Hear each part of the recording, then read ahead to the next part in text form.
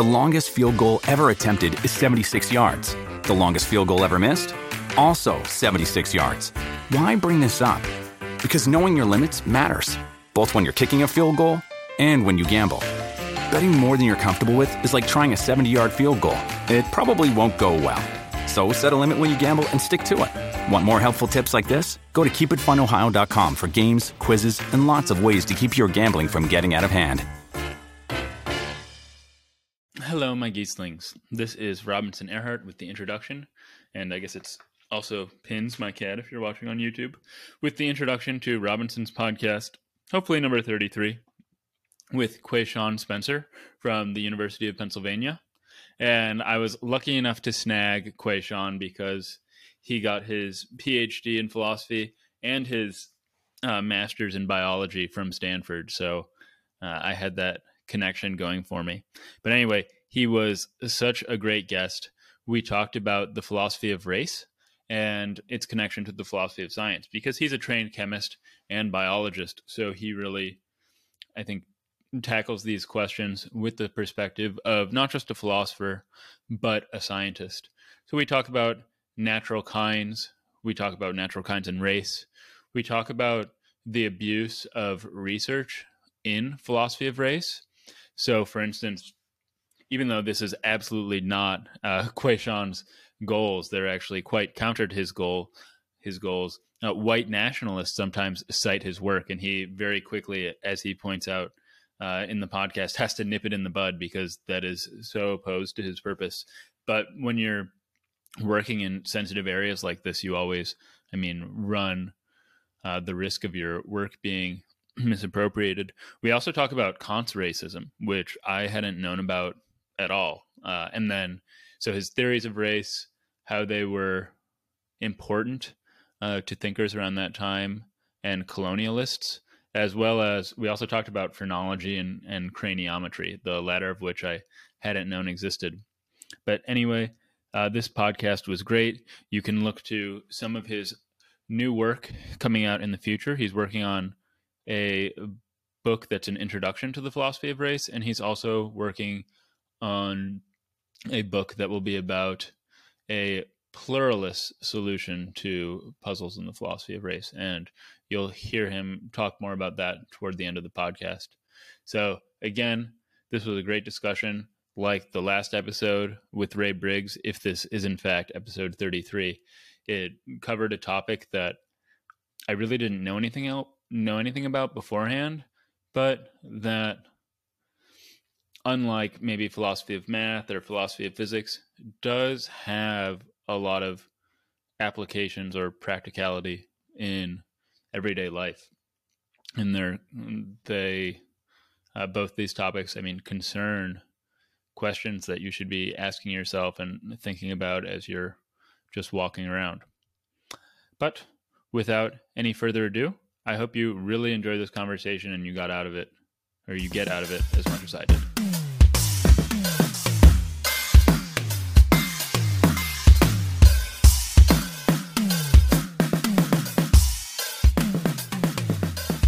I found myself curious about your having taken or majored in both chemistry and philosophy in undergrad at Cornell. Because, you see people just taking philosophy or philosophy and math, but philosophy and chemistry isn't really a combination I've seen before. And I was wondering if that was because you already knew you wanted to do philosophy of science. Yeah, that isn't a combination you see a lot. I've met maybe two other philosophers of science who also have an undergraduate degree in chemistry, and one of them I work with. So Michael Weisberg at Penn. Oh, cool. It's the other one. No, absolutely not. I had planned on becoming a biochemist when I entered undergrad, and I was planning on going to medical school, doing an MD, PhD biochemistry, and then being a research physician in a medical college. And that was a pretty straightforward outgrowth of my high school. I went to a math and science academic magnet in Nashville, and pretty close by was Meharry Medical College. And we had this requirement every year to do a science fair study. but because this was a school of like science nerds, Mm-hmm. a lot of people were like doing studies in labs at nearby colleges, like Vanderbilt. Like some of them, like their fathers or whatever, were professors at Vanderbilt. I didn't have any connections immediately, but my AP bio teacher hooked me up with somebody she knew at Meharry. And then from then on, I every year I kept doing my science fair projects at Meharry. And senior year, Samuel Adunya, the chair, he's still the chair of the biochemistry department, was my PI. And it was just a really rewarding experience. I actually won the Middle Tennessee State Science Fair. That's basically the science fair in Tennessee, in the category of biochemistry. And I just loved everything about being a professor. And I loved chemistry and biochemistry. I remember one time they took a research trip, everyone but me in the lab, to somewhere in Europe. And they were sending me back pictures. And they're like, yeah, I hope everything's going well in the lab. We're just working over here. I'm like, working? Like, how are you working but this was the life of a professor, right? You can travel, go to conferences, Mm-hmm. You network, you improve your education, see what other new stuff is out there in your field. I also like that they didn't, my advisor, he didn't really have, I know he had a boss, it was the dean of the medical college, but that person he never really saw, never really interacted with, right? And that was very attractive, that you're kind of very kind of independently working. You have to be focused to be able to get your stuff done. But you didn't have like the supervisor that was immediately like, so I want to be a biochemistry professor. But that dream got changed in college to become a philosophy of science professor. But no, I majored in chemistry immediately when I got to campus, and I picked up philosophy later. So I was kind of a AWOL scientist, so to speak. Yeah. So you went in, you wanted to be a biochemist. How then, though, did you decide that you wanted to become a philosopher of science? Because that seems like a big shift. I mean, the minority of people going in who want to do science end up doing philosophy of science. I mean, the vast minority. Well, I thought there were enough people working on cancer biology, and no, it's just, I mean, it was really just it was a slow process. So I got into the philosophy major just partly because the beginning of various semesters, you're shopping for courses and so forth, and I just sat in on this philosophy. I think it was a philosophy of color sort of seminar. Okay.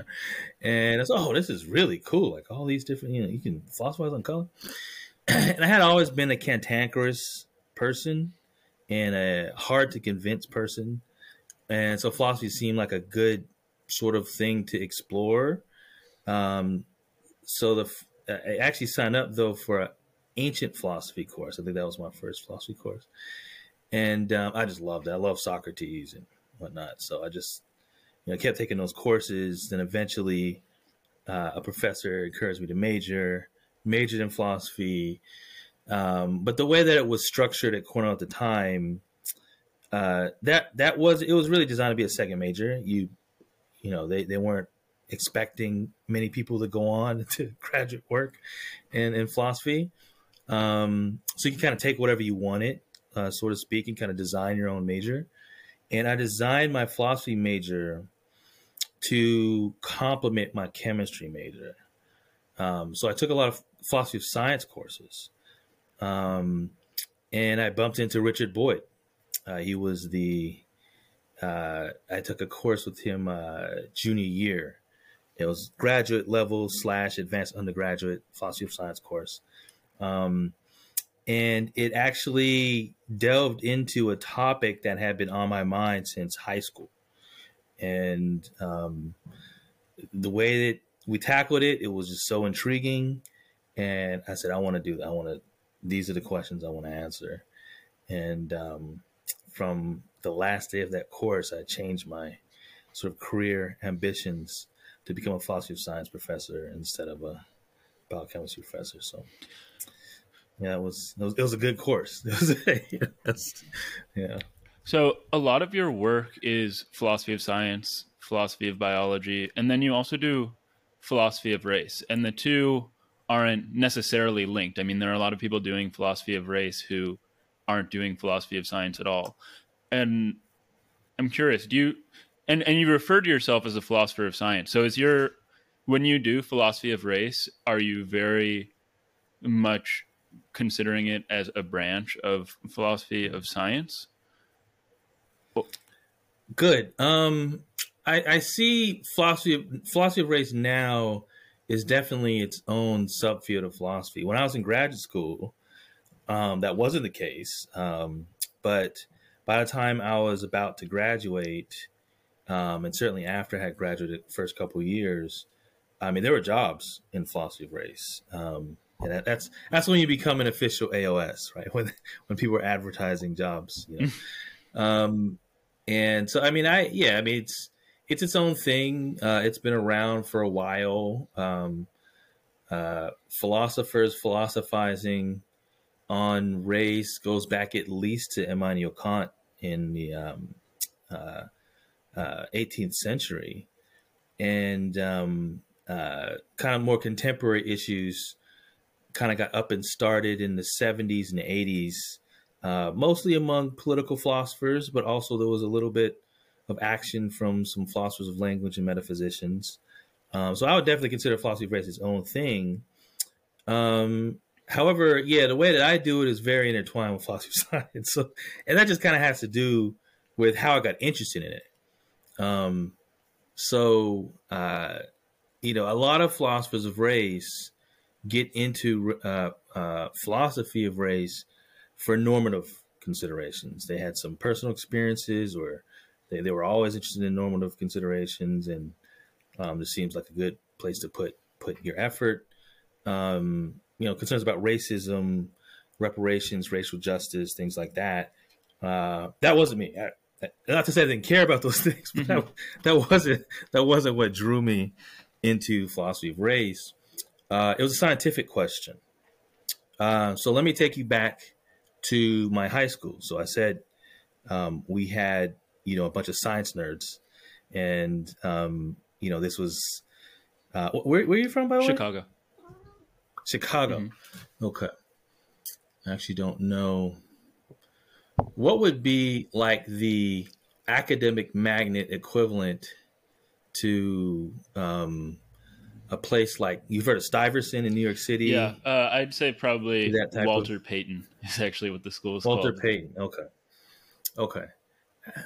Maybe I've heard of that. Okay, so that's the level at which the school I went. It was called Martin Luther King Magnet, and you had to be kind of cream of the crop to sort of get in there. But yet there was this strange phenomenon that happened my sophomore year. So sophomore year, a lot of high school students take the PSAT, and we took the PSAT, and before that, there wasn't really any rhyme or reason to who was doing, at least not racially, who was like top in the various courses that we were taking, physics, chemistry, whatever. Just whoever was studying the most, probably. So I saw lots of high-performing African Americans and so forth. We had a pretty diverse high school. But when it came to the PSAT, you definitely saw a racial gap in the scores. And so African Americans were scoring, on average, at least a standard deviation below the white students and Asian students. And also the thickness of the upper tail of the curve was different for the white students versus black students. I was like, that's weird. like why is this happening? And the same year was when the bell curve came out. It came out my sophomore year in high school. I don't know if you've heard of this book. I have heard of it. I have heard of it. Yeah, it has got a little bit of renewed attention in more recent generations, because I think Charles Murray has been doing a book tour, he's writing some new stuff. But so Charles Murray and Richard Herrnstein were two social scientists. One did their graduate work at MIT, one did at Harvard. One was a political scientist, one was a psychologist. And they were, for some reason, very consumed with tests of cognitive ability.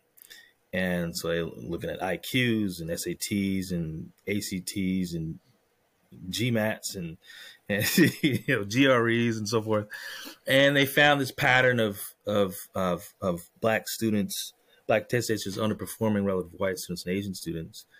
And they advanced in, I think it was chapter 13 of the book, but it was a chapter of the book where they said that the gap was partially due to environmental causes, but partially due to basically a genetically based intellectual inferiority. And as you can imagine, this was not a popular hypothesis that they proposed in the 90s. Lots of academics had criticisms. I heard about this stuff. I was in high school. I heard about it. I was like, that's a interesting explanation for the gap, But I was a science lover. I went to a science high school, loved science. I didn't really have the tools, the conceptual wherewithal to productively critique, some MIT, Harvard-trained social scientists. But I always kept it in the back of my mind. So that course I told you about with Richard Boyd, it was a course on kind of the epistemic and metaphysical limits of science to see whether science can give us objective knowledge and get us information about objective reality, with a case study on the bell curve. And so it was a course that basically was designed for me to address my curiosities that popped up in high school. So when we got into that stuff, we didn't just get into the typical experimental design, statistics, population genetics, like all this science-related stuff.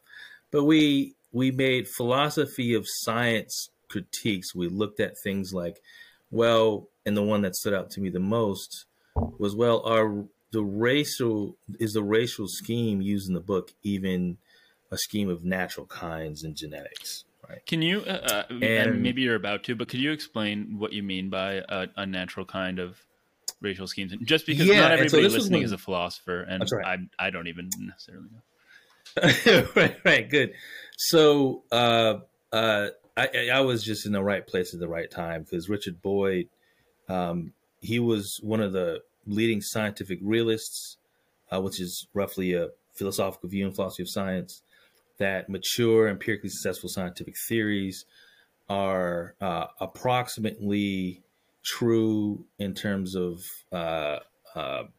tracking objective reality.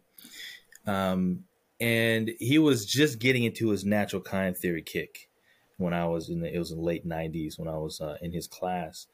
And in short, natural kind theory is a theory in philosophy of science, even though there's other philosophers that talk about natural kinds, metaphysicians, and it's not really all aimed at the same target. And philosophy of science has a specific target. And it goes back to this philosopher of science, Nelson Goodman, who in the 1950s wrote a book called Fact, Fiction, and Forecast.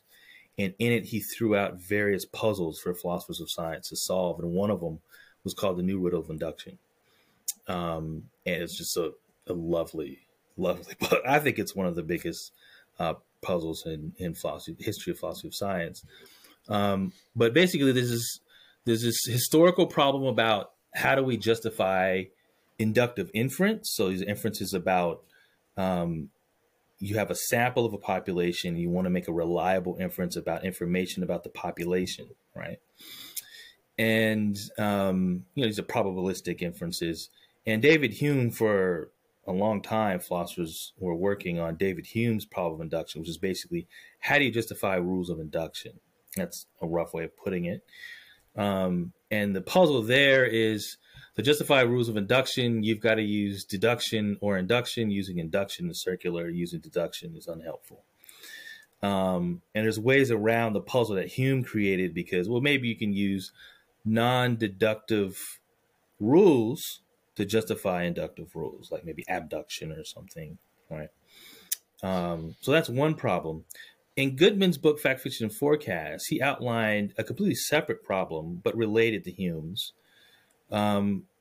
Even if we have these wonderfully justified inductive rules, you keep your inductive rules fixed, we still have this problem of being able to justify our inductions insofar as the classification scheme that we use in observation is radically underdetermined. It's basically a classification underdetermination problem. Okay. So the example he throws out in the book is, well, suppose you have a geologist that follows all the rules of statistics, monostatistics. You do a random representative sample of a group of, I think it wasn't diamond. It was some kind of gem.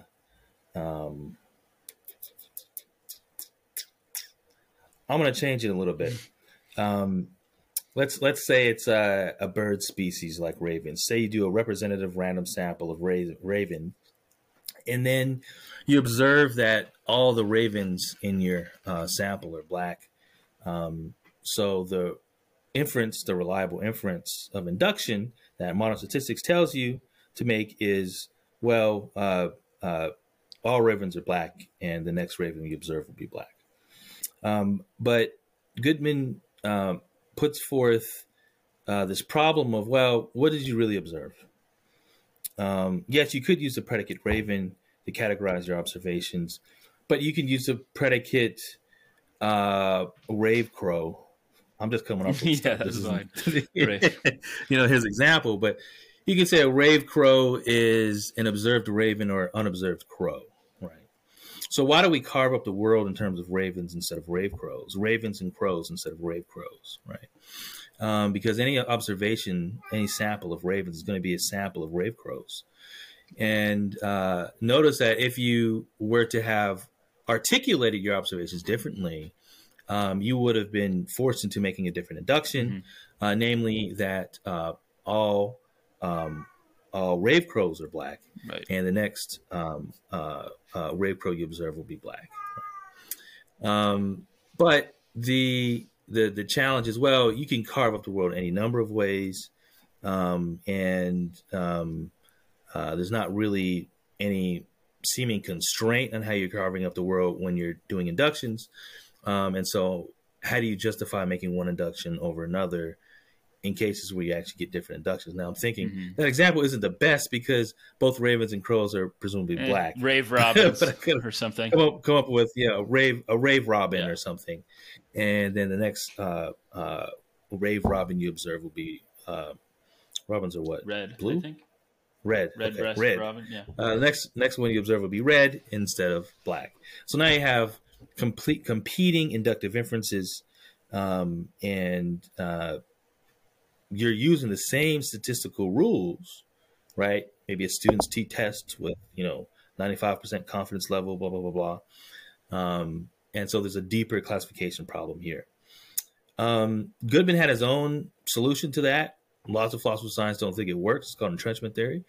But Quine suggested Goodman moved to Harvard, and Quine was his colleague. Quine has a paper called Natural Kinds, where he basically threw out natural kinds as the solution to Goodman's new rule of induction. And say, look, if the predicates that you're using are picking out natural kinds, then the inductions that you're making, all else equal, right? You're using the justified rules of modern induction or whatever your solution of Hume's problem is going to be a justified induction, right? And then the problem becomes, well, then what's a natural kind, right? Yep. So in that paper, Natural Kinds, so Quine points out, it's like, well, there's something about making the induction all ravens are black versus the induction all non-ravens are non-black, which this is tied into a different problem. This is one from Hempel. Yeah. It's like, well, those two have the same truth conditions, right? One's the contrapositive of the other. So, like, why can't I make that induction versus the other? And Quine's solution to that is going to be the same as the solution to neural induction, which is you're not using the right kind of predicates, right? non-black, non-raven, these are not natural kind predicates, right?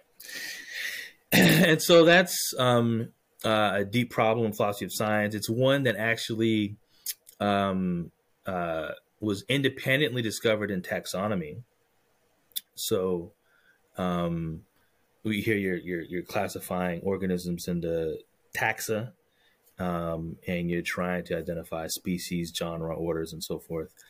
And since the beginning of taxonomy, there's been debates about the right way to do that.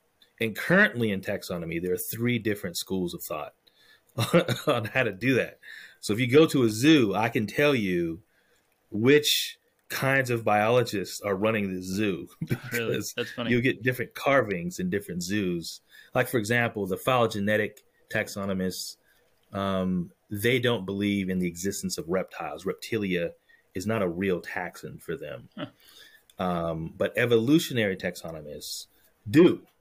And so if you go to a zoo, you say, oh, these are reptiles. Like, oh, okay, I know who's running this zoo, right? But so this is a problem that's in any part of science where you're classifying things. So there are these problems in early chemistry, how to organize a periodic table, right? Problems in organic chemistry on how to name organic molecules such that you're privileging the right stuff and not the wrong stuff, right? And there's a whole history of different ways of how we classified molecules in organic chemistry. You're going to have this Goodmanian problem. But in all cases, Quine's thesis is you're going to solve this problem with making your predicates pick out natural kinds. And then it's a free for all for trying to articulate what's the right essence of a natural kind such that you get this reliable induction you're after. And there's various different theories on natural kinds. So then going back to the bell jar, then the course with Boyd, he was, I'm guessing, convincing you that their scheme did not accurately pick out a natural kind to justify the inductions, or the good thing about that course is Boyd didn't. It was hard to. It was like a little bit of a chess player. It's hard to sort of guess his position on things, except for his theories and his work. So we know what he thought a natural kind was. He was developing his theory of the homeostatic property cluster natural kind, which was a subkind of, I guess we could call it a Boydian natural kind in general. And he was working on that stuff at the time of the course. So we knew what he thought a natural kind was. But he didn't have a particular position on whether the authors of that book were carving up racial groups in such a way that they mapped onto natural carvings in genetics. And that's what got me interested, because I thought that was a really good research question. And that's the question I've been working on ever since, in some capacity. I've worked on other separate problems, but that's the main question. And I wasn't really convinced by, we read literature from philosophers of race, which, they had their various views. A popular view was social constructionism, the way that we carve up race. It's non-biological at its core. It's just a made-up social constructs. And that was a popular view, but I wasn't convinced by that view. I thought that was not really, certainly wasn't mapping onto my experience growing up as African-American male in the South. It felt like there was something very biological to the way that we were talking about race in the South. And then there was Anthony Appiah's work in race was popular in the late 90s. So he thought that, yes, the way that we carve up race is biological, but it's so packed with all kinds of outdated biology that our racial groups don't exist. And our term race doesn't refer. So he's an error theorist, so to speak. And I was like, yeah, I'm not really buying that one either. Yeah. I was like, to say that they don't exist though, it's like that's a bit strong, But these are the different metaphysical positions that I was exposed to, and it was just really intriguing to see all that tie in together. So, I mean, as you can tell, I was interested in philosophy of race for purely scientific, metaphysical reasons. Trying to figure out what's in the world and whether these scientists their language was mapping onto what was in the biological world, the genetic world in particular. And it's been a really rich and interesting sort of journey so far. So I want to get more into that and into the journey, but before we start talking more about that, I am curious because race and discussions of race are so politically, socially, ethically charged. I wonder do you have to treat it differently than your work in more, I'll just use the word agnostic areas of the philosophy of science? I imagine you can voice objections to something about time travel or natural kinds and not worry about deeply offending or upsetting someone or getting notes to the administration. And I wonder if even in your public work on just writing, publishing in journals, this is something that you have to keep in mind. Yes. It's just, I mean, I've actually thought for a while that it's a bit puzzling why philosophers, when they do research, aren't required to go through any ethical clearance or anything. We work on all kinds of stuff that can have huge implications on society. But for our research, nobody just, I mean, yeah, I think even though, we don't have these required, ethical clearances to do research, I try to do research in a way, because of the topics I work on, that are sensitive, pay attention to certain complications that can certainly arise. So, as you can imagine, given how I was talking about racial anti-realism and social constructionism about race, my initial solutions to this problem of what is race and what's the reality of race was a biological realist solution. And I imagine that upsets a lot of people. Yeah, so I thought that was, in all honesty, the best metaphysical theory to capture. And I was just focused on contemporary American English. Sort of, it was constrained, but even so, I mean, I defended the theory because I thought it was true. But that you can't be so naive as to think that that's all that's required of you as a researcher who's working on this, this sort of touchy issue. So I did include in probably my highest cited paper defending biological realism about race, a disclaimer about appropriate, inappropriate ways of reading what I just wrote. That wasn't, it was a perfectly true and justified thing to say, but it was something I felt was necessary to say in order to stave off certain additional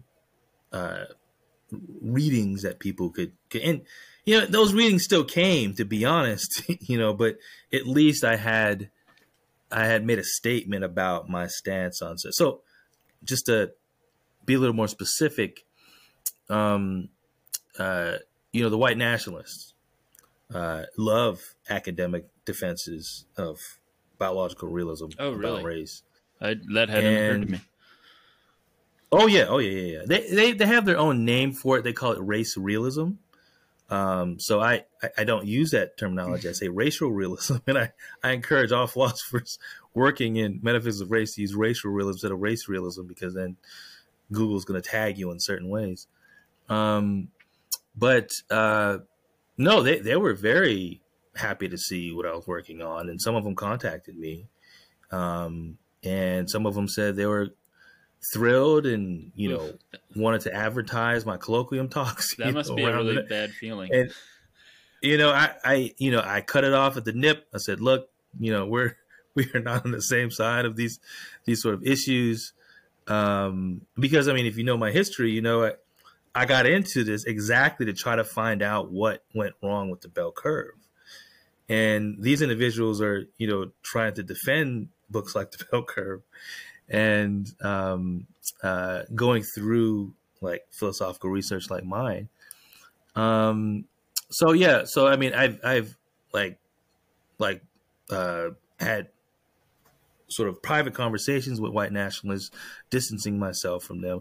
They still latch on to my work. They still latch on to work from other philosophers of race who have defended biological realism, like Michael Hardiman. I've seen his work referenced on Stormfront. I keep tabs on, how people are digesting our work outside of the academy.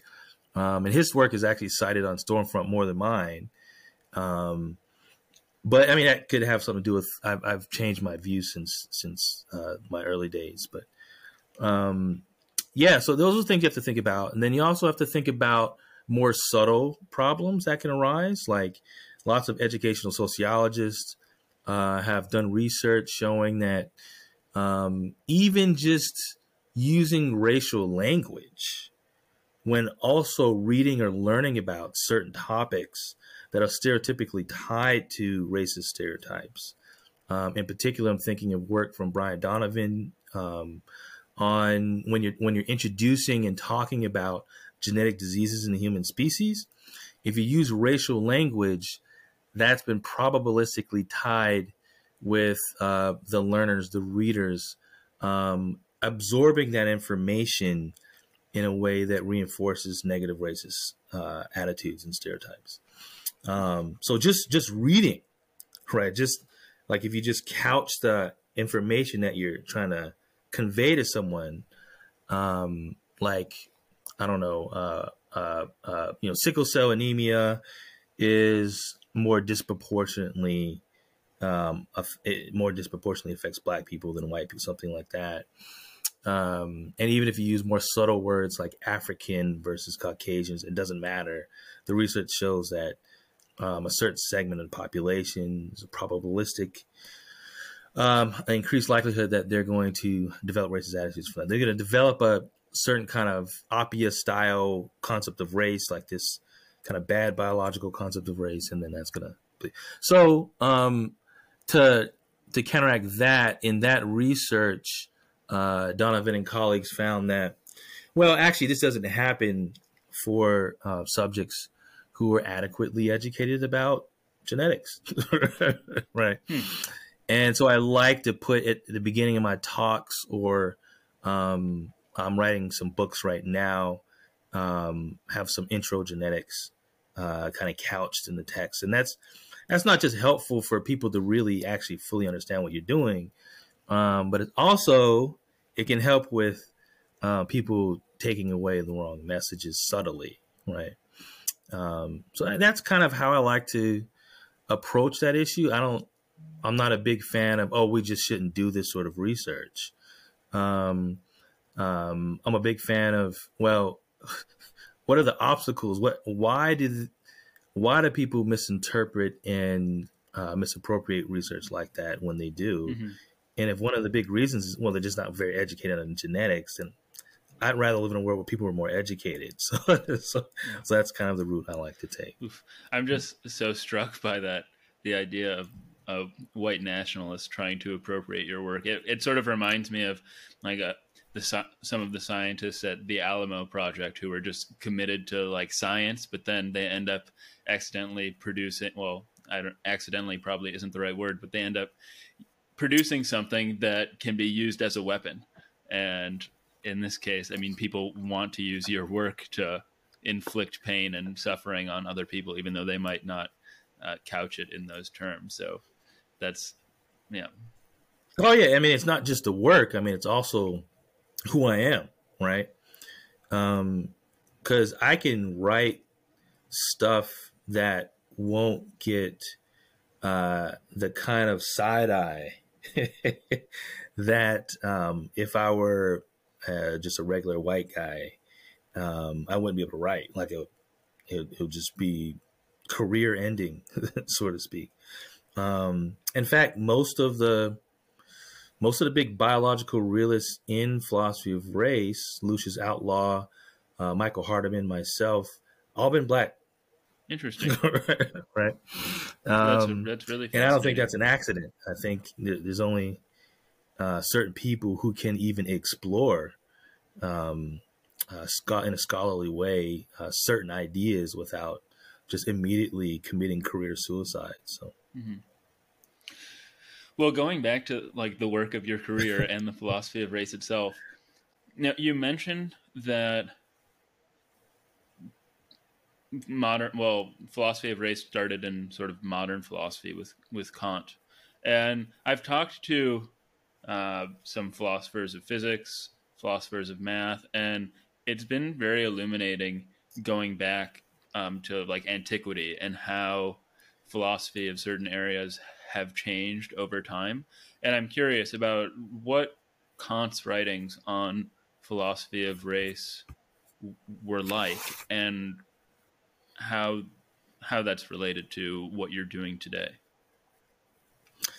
I'll make a disclaimer because these historical debates get very heated sometimes. Sometimes even more than race debates. So who was the first philosopher of race, or who first did philosophy of race, is something that people argue about. And there's two ways of thinking about that. When I say Kant was the first philosopher of race, I'm not saying that he was the first philosopher to have worked in race theory. What I'm saying is it's kind of like what a phylogeneticist would, how they would frame things.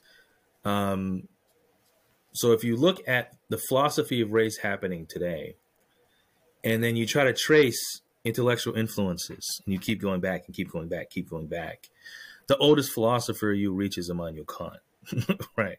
So if you start with work from myself, Lucius Outlaw, Anthony Appiah, blah, blah, blah, blah, and just keep digging back, you get to Immanuel Kant and you won't find an earlier philosopher cited.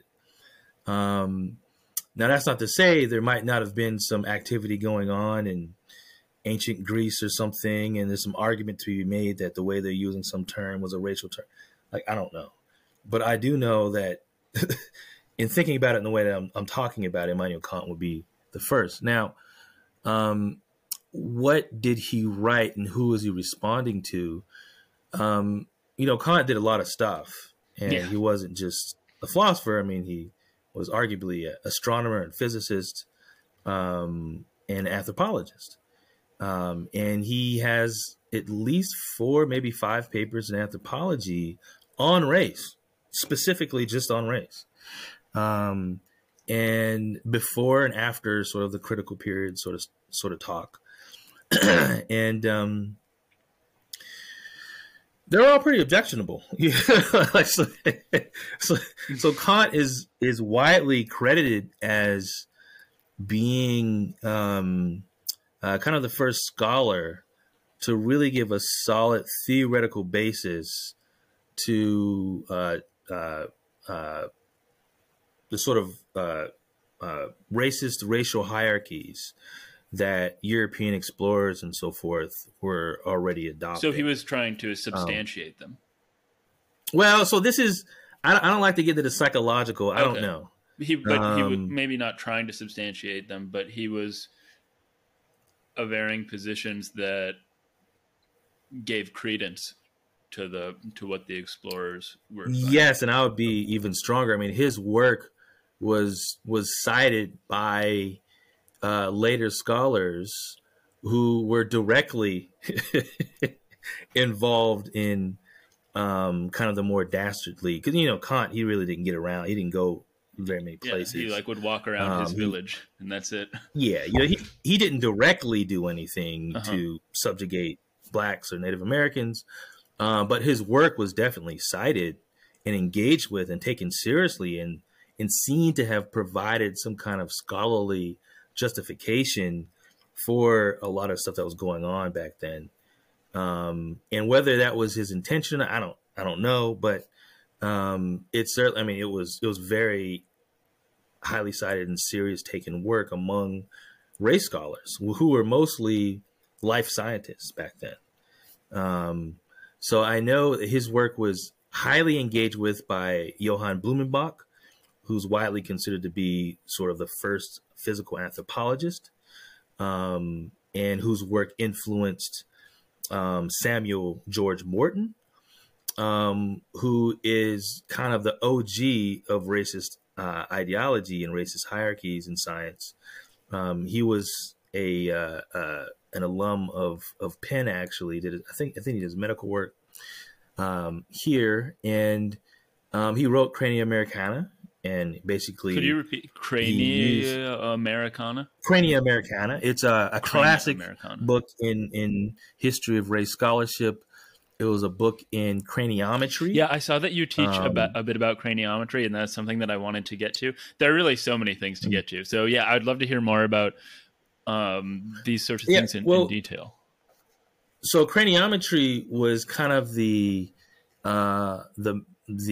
measurement side of phrenology. Phrenology is kind of like an outdated neurobiology. Basically, they were studying the brain and trying to find connections from the brain to the mind. I mean, they were very coarse, so they believed in things like, well, they believed in things that, like, the brain is divided up into parts, and these parts do have different functions.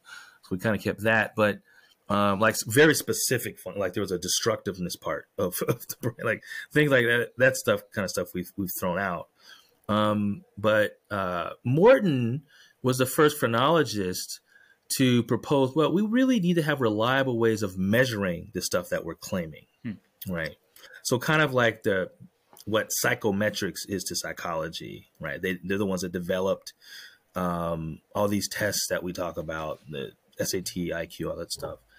So he said, look, I want to have a way to measure cognitive ability, intelligence, a way to measure, all this other stuff. And so that was craniometry. Now, there's very coarse measurement techniques. So his measurement technique for cognitive ability was cranial capacity, which was literally cubed inches for the volume of your skull. And so, you collect a bunch of skulls and, find averages and ranges and so forth, and try to use he'd use seeds. Sometimes he'd use metal balls sometimes to measure, get this inches cubed. So in any case, Samuel George Morton was a very famous 19th century phrenologist. And at the beginning, and because of Cranioamericana, partly that was like his big breakout book. In the book, one of the main accomplishments was scientifically proving I'm doing this like I'm not. Yeah. The hierarchy of intellectual endowment, that's his term, among the races, and he had whites on top, and he had blacks on the bottom, and Native Americans were second, and blah blah blah. And this was all arrived at from measuring samples of skulls from the races and using cranial capacity as the measurement unit. And so he got very famous for that work. And what's interesting is when you read that book, in the introduction of the book, like if you're a philosopher, you're thinking, well, okay, what's his racial scheme? Who does he think the races are? He has no theory of the races. He completely gets it from Blumenbach. Is it Blumenbach or Blumenbach? Blumenbach. I'm not a German speaker. Okay. Johann Blumenbach is how I would pronounce it. And that's partly not a coincidence. Blumenbach was funding his lab to some extent. But Blumenbach was also, in his own right, a very well-known race theorist, highly cited race theorist. You said he was a physical anthropologist? physical anthropologists. Okay. They call themselves biological anthropologists today. They're still around. Is it a racist endeavor what they're doing still, or is it not that way anymore? I'll say that they're not trying. Well, I mean, is it accepted in the academy? Because I just haven't heard this term before. Is it like just white? Oh yeah, they're accepted. I mean, if you go in any highly ranked department of anthropology, you have biological anthropologists. Okay. Now, sometimes you have different departments because they argue with each other, the cultural anthropologists and the biological anthropologists. But in any case, Blumenbach, he has his racial scheme came out of work from his dissertation, and what we read from Blumenbach is from his dissertation. There are iterations of that publication that we cite from Blumenbach, where he's explicitly responding to work from Kant, and he's changing his racial classification. So he started off with 4 races, and then he ended up at 5 by 1795. And he's responding to Kant. So here you have Kant influencing the later science in the next century. That basically was one of the first widely accepted scientific demonstrations of the intellectual inferiority of the non-whites compared to the whites. And in fact, Morton's work was cited in lots of political endeavors in the United States. He's a very famous scientist. And in fact, when we annexed Texas, right, Texas split from Mexico, and then we absorbed Texas, we were debating about whether to absorb Texas as a slave state or a non-slave state, of course. And the politicians of the time, one of which was John C. Calhoun, I believe, who was he was a senator, and then he later became Secretary of State, I believe. He was citing Morton and saying, look, these people are inferior. We have the scientific evidence. This needs to be a slave state, right? So that's what I mean by Kant had this very substantial influence. And in fact, in Kant's work, he defended his own sort of racial hierarchy. And he even made comments to the effect that we can actually justify how we should enslave certain sorts of minorities. So he thought that blacks should be enslaved as field slaves, and Native Americans should be enslaved as domestic slaves. So this is all in the Kant. Wow. I'm thinking of a 1777 paper. What was his philosophical basis for drawing distinctions between people like this? Oh, I mean, the Kant is interesting. So people took it seriously because, I mean, you know, Kant's thoughtful, right? Yeah. And so he starts off his work in race theory by saying, I'm going to break from how people have been doing race theory before, which has mostly been systematic biologists, taxonomists. People like Carl Linnaeus, Count de Buffon. And is that more phrenology type stuff? No. This is even before phrenology. So we're in the 1700s now, and this is systematic biology.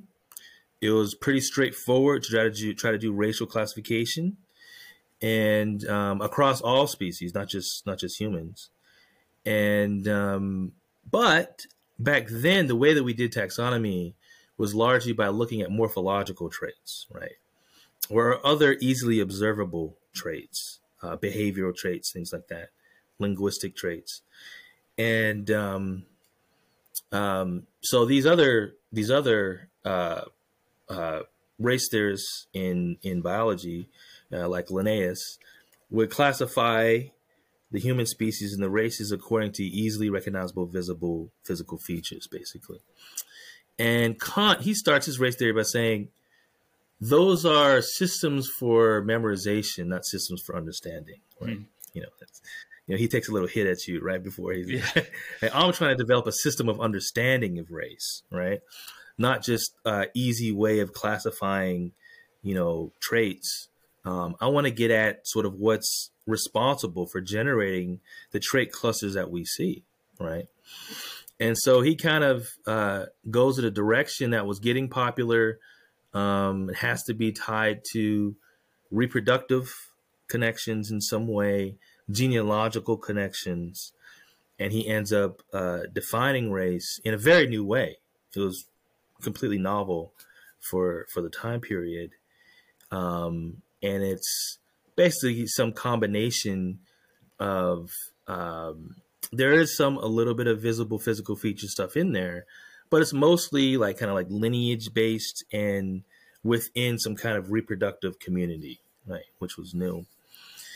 And in addition to that, Kant had a theory of heredity because he also wanted a way to account for how these different, he called them deviations. These are the specific kinds of traits that lead to races.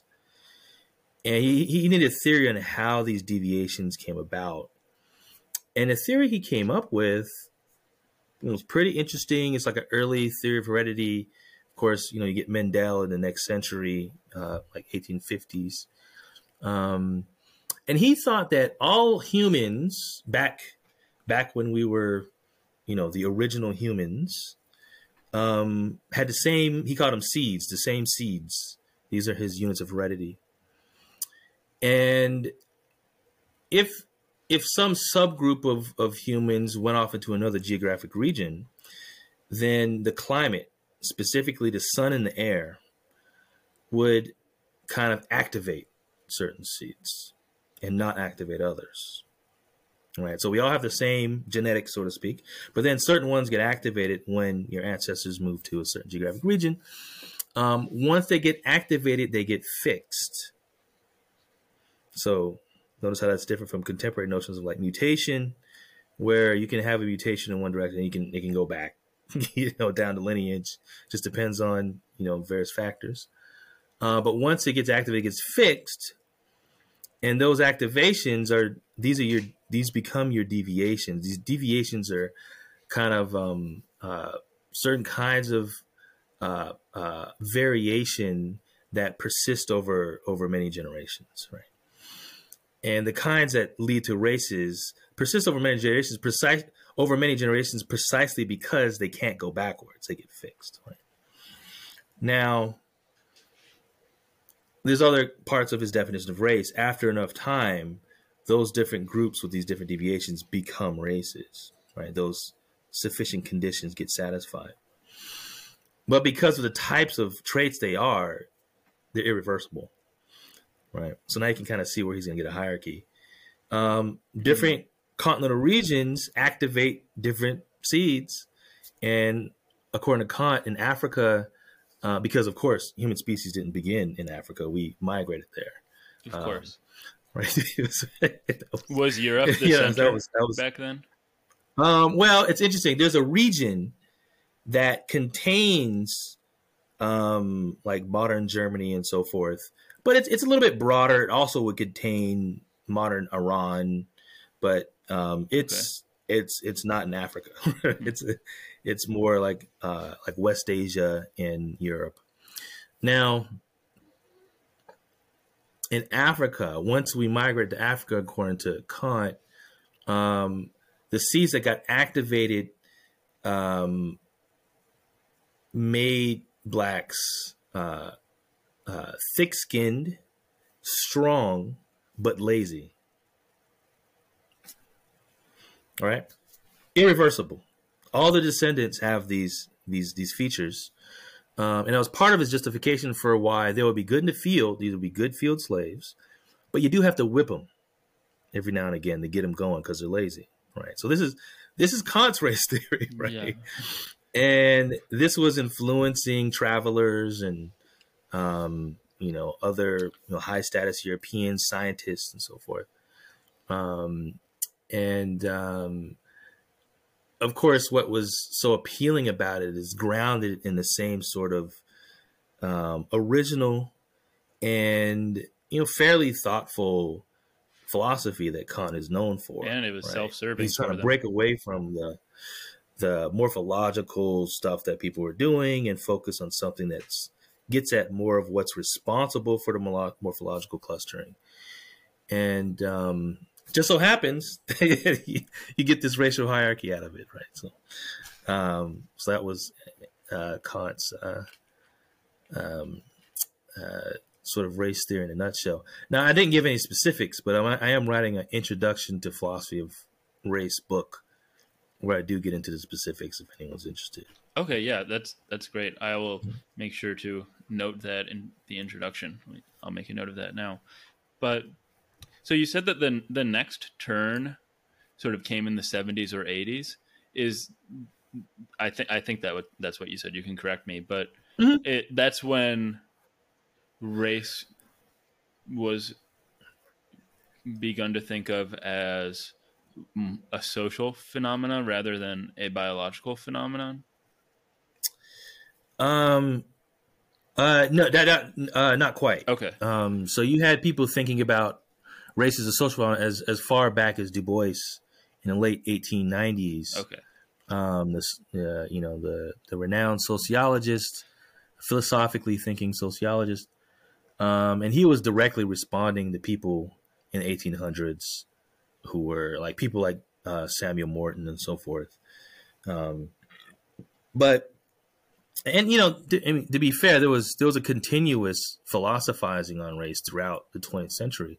The only reason I highlighted the 70s and 80s is because if you want to look at how we came to have philosophy of race as an AOS, the thing that you can get a job in now, you got to go back to the 70s and 80s with people like Bernie Boxall, Anthony Appiah, Howard McGarry. They were doing a lot of work to kind of mainstream philosophy of race because it was still going on in the United States and elsewhere. For example, Alain Locke was, a very influential philosopher of race. He was the chair of Howard's department of philosophy for a while, and also a lot of people credit him with kind of proposing the Harlem Renaissance. So he was doing work that was making an impact on, later movements. But it wasn't a sort of thing that would bring philosophy of race into the mainstream and be the sort of thing that you could put on your resume and you could get a job in. So that's why I highlighted the 70s and 80s. So in the 70s and 80s, some interesting stuff was happening. Like Boxall was showing other Anglophone philosophers, largely in the analytic tradition, how these race issues are actually very important to issues they're already caring about in political philosophy. Like if you cared about social justice, right? Like a lot of people were very excited about Rawls's work, Theory of Justice in the 70s and blah, blah, blah, blah. It's like, well, you also needed to care about race theory because you're not going to be able to articulate a very convincing theory of justice without handling the appropriate treatment of races. Actually, Charles Mills did a lot to get people to wrestle with that. He thought that Rawls had a kind of a fundamentally flawed way of thinking about how to deal with those problems. But in any case, it was that sort of say, oh, you care about this? Well, here's a problem in race theory that, right? And Appiah did that with metaphysics and philosophy of language because he was trained as a philosopher of language. And in the 80s, he started writing stuff. It's like, well, if we care about, what exists in the world, and also in the early 90s, then, race is this very perplexing question about, he had this paper early 90s, but what are you really in general philosophy, where he starts off talking about Kripke's work. And, Kripke has this theory of individual identity, like personal identity, so to speak, in naming and necessity. Mm-hmm. And, he proposes kind of like historical constraint and quasi-genetic constraint on what makes you the individual you are. And then it's like, well, Poppy said, well, how far does that extend? Does that work for race? Does it work for gender? And he explored these other things. Right. So he kind of like piqued the interest of metaphysicians and said, hey, if you're interested in this, you should be interested in race and gender. Could I be black in another possible world or something like that? Exactly. That's exactly the kind of questions, he was asking. So that kind of mainstreaming allowed philosophy of race to get to these big journals like Journal of Philosophy, Philosophy of Science. Robert Andreessen did a lot to mainstream philosophy of race and philosophy of science in the 90s. And, gets us to our current position where, there's so many job ads for philosophy of race. It's kind of stunning, today. But yeah, so the big issues back in the 70s and 80s, things like what is racism? What is race? Is race real? And ancillary issues like what's the right way to think about Black reparations? That's like Boxall's work. And also in the 70s and 80s, this is when affirmative action was getting started. It looks like it's probably going to be ending soon because of the Supreme Court. But they were also wrestling with that. So is affirmative action socially justified? Is it reverse racism? Like what's going on there? So these are the sorts of issues that they were tackling that really brought a newfound attention from more mainstream metaphysicians, mainstream political philosophers, and so forth. So I look very different from from the majority of people who are native to Nigeria or native to China or I don't know, Peru. So on a prima facie level, I feel like most people think that race has some biological origin, which makes it more surprising to me that the standard view or the standard accepted view among like biologists or philosophers or anthropologists at present, and again, correct me if I'm wrong, is that race is not biological and that it's social. Mm-hmm. So there must be some very compelling arguments against the common folk intuition that most people have.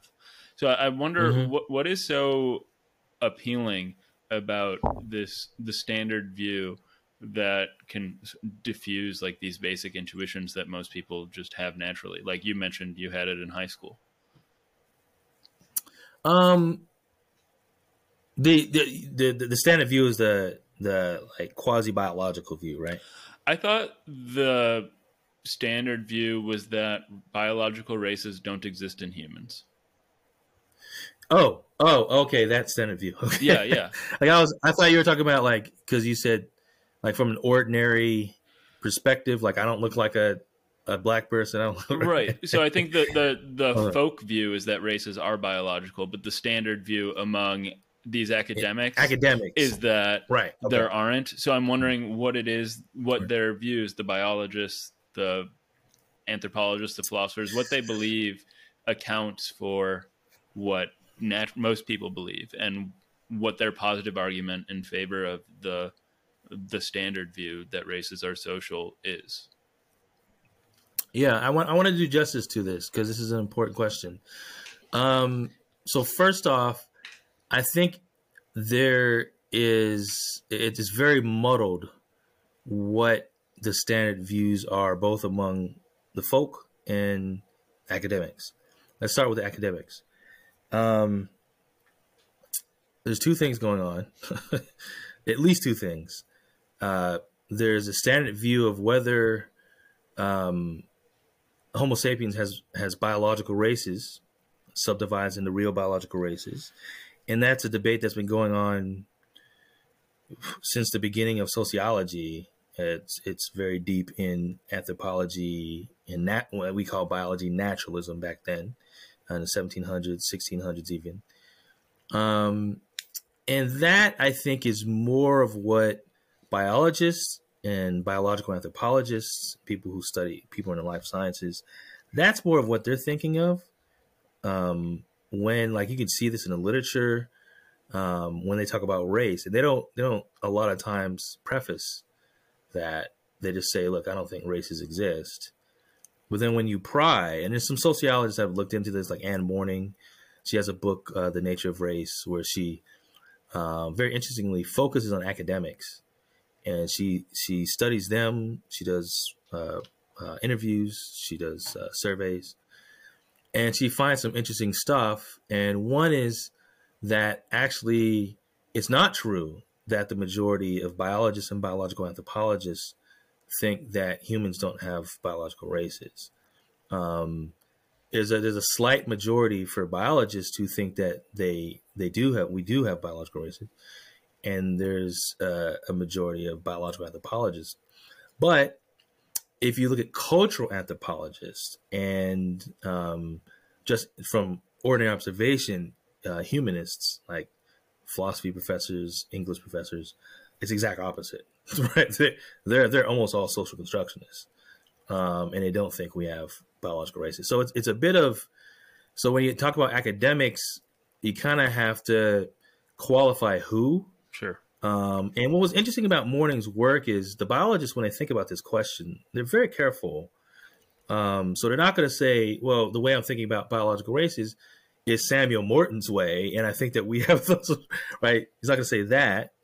But they say more subtle things like, well, if we think about races as like fuzzy populations that, blah, blah, blah, blah, have genetic variation in some kind of way, then I think we have races.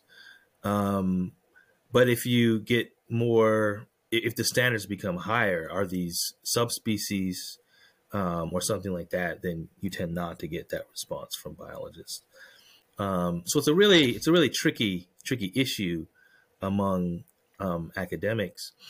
And then when you go over to the cultural anthropologists and the philosophers and the English professors, they're mostly focusing on the folks understand like how racial classification works outside of the history of biology in educational settings, in law, and I mean that was the critical race theorists, for example. They started in American law schools, and they were focused on how our racial language works in history of law. And so they're not even really, my view is they're not even really talking to each other to a substantive extent. If you get a taxonomist in a room with a critical race theorist from a law school, they're not even in the same race debate, as far as I'm concerned. But to the extent that, so if you shift over to this other race debate, talking about the folks' use of race, then I do think that there's a large majority of especially social scientists and humanities professors in the academy that are social constructionists. I think that's true. And then you can ask a third question: well, what do the ordinary people think? Right? Which, the academics who are social constructionists working in critical race theory or social constructionists otherwise, they think that they're theorizing on the ordinary people's racial classification. But you can have very interesting debates about what kind of evidence is appropriate to make the kind of inferences they're making. So, for example, if you were to say, well, let's look at some surveys and try to extrapolate what ordinary folk mean by race in the surveys, you're not going to get a lot of evidence for social constructionism, right? Because those surveys have heavy biological undertones. To the extent that you find any patterns at all, sometimes it's just a mess. But when you do find patterns, they're often very biological patterns. So, for example, take the American public's response to racial dolezal in 2015. Mm-hmm. We've done very high quality statistical surveys on the American public's response to that. Take, for example, the YouGov National Survey of U.S. Adults, and 65% of them, maybe even more, at least 65%, said that, nope, she was wrong to represent herself as Black. And by wrong, I mean inaccurate. Mm-hmm. And it was always inaccurate, right? Now, I put that on because there are some social constructionist theories that could account for why, under a social constructionist theory, Dolezal is not black now, but they would be forced to saying that she was. It would be hard for them to wiggle out of saying that she was black at some point, given how she was treated and how she came to fame. She came to fame from reporting racial bias from the police, because she was an Africana studies professor. She was a part-time professor, and she worked at different universities across state lines, and she would go to Idaho sometimes. And she said that when she would drive back, they would frequently pull her over for, according to her, driving while black. And they would put that she was black on the tickets and so forth. So there are definitely social constructionist theories that would have a hard time saying that in those moments she wasn't black. Huh. But according to the surveys, the overwhelming majority of American public saying, nope, she never was black. And then when you probe more on the surveys and you ask why they think that, they say biological ancestry. She doesn't have the right biological ancestry. And they have different views on, how much is enough. Some people think, having a grandparent is enough. You need to have a parent that's enough, so there's different sort of disagreement on that. But there's widespread agreement, among the American public that Dolezal is not black, was never black. And the reason why she was never black was biological ancestry. So the social constructionists have to have a way of either explaining away that kind of data or a way of incorporating it into the theory and using the data as evidence. Now, I know that some philosophers of race who are social constructionists have attempted to explain away the data by saying things like, well, the way that race is socially constructed in the United States is such that it depends on racist ideology, and racist ideology is also playing into the reports on the surveys to undercut the reliability of surveys. So this is something that Sally Haslanger has said in print in the 2009 paper. And so, there are ways that you can sort of kind of account for that. But then you want to ask, well, then where does the empirical evidence come from for your theory?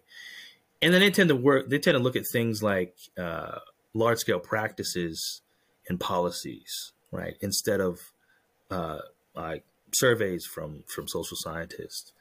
And from those practices, policies, that's where they take it to be the case that they have good evidence for a non-biological basis. So in other words, the way that we racial classify is intertwined with racist ideology, which is undermining the reliability to what might seem to be straightforward ways of getting evidence for a race theory. So we have to look at more subtle ways to get evidence for a race theory. And according to those more subtle ways, the best theory is a social constructionist theory. I mean, that's basically the lion's share of how they defend their views, while at the same time accounting for the biological sort of facts that we see showing up in the surveys. Mm-hmm. Well, I have a ton more questions, and I know we didn't really even get to your views really that you're defending and arguing for, but I also know that you have a meeting that you have to go to soon. Yeah. So, I mean, you've been a really wonderful guest, and I'm really thankful that you came and had this conversation with me. So, and I'd love to do it again sometime. It was a pleasure. I am working on 2 books. One is the introduction to philosophy of race, and another tentatively titled A Pluralist Solution to the Race Problem.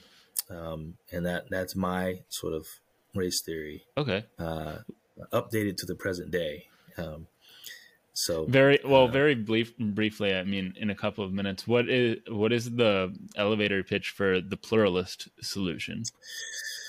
Yeah. So I'm coming, to philosophy of race from philosophy of science, and in particular philosophy of biology. And in philosophy of biology, there's this very big metaphysical debate about what is a species. And it's a very old debate, goes back to the beginnings of taxonomy. And around the 70s, you started to get, because everybody was saying, oh, this is what a species is, this is what a species is, this is what a species is. Around the 70s, you started getting people saying, well, maybe there's a plurality of things of what a species is. It's called species pluralism.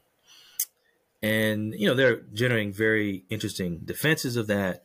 And so in philosophy of science, especially philosophy of biology, pluralism has been a technique to kind of addressing stubborn metaphysical debates. And so I thought I might try it in the race debate and say, well, it looks like the social constructionists have, an advantage in explaining some of this phenomena. The biological realists have an advantage explaining some of the other phenomena. What if we explore a different kind of race theory, a race theory that doesn't posit a single essence for race, but posits race basically as a polysemous term, where the term is talking about different things. There's no unified theory, so to speak, about what race is to account for all the phenomena we need to account for. There's kind of a disjunction of things. So that's kind of the elevator pitch, and I'll be defending it in more detail in the book, Racial Pluralism. Okay, yeah, that sounds great. So thanks again for joining me.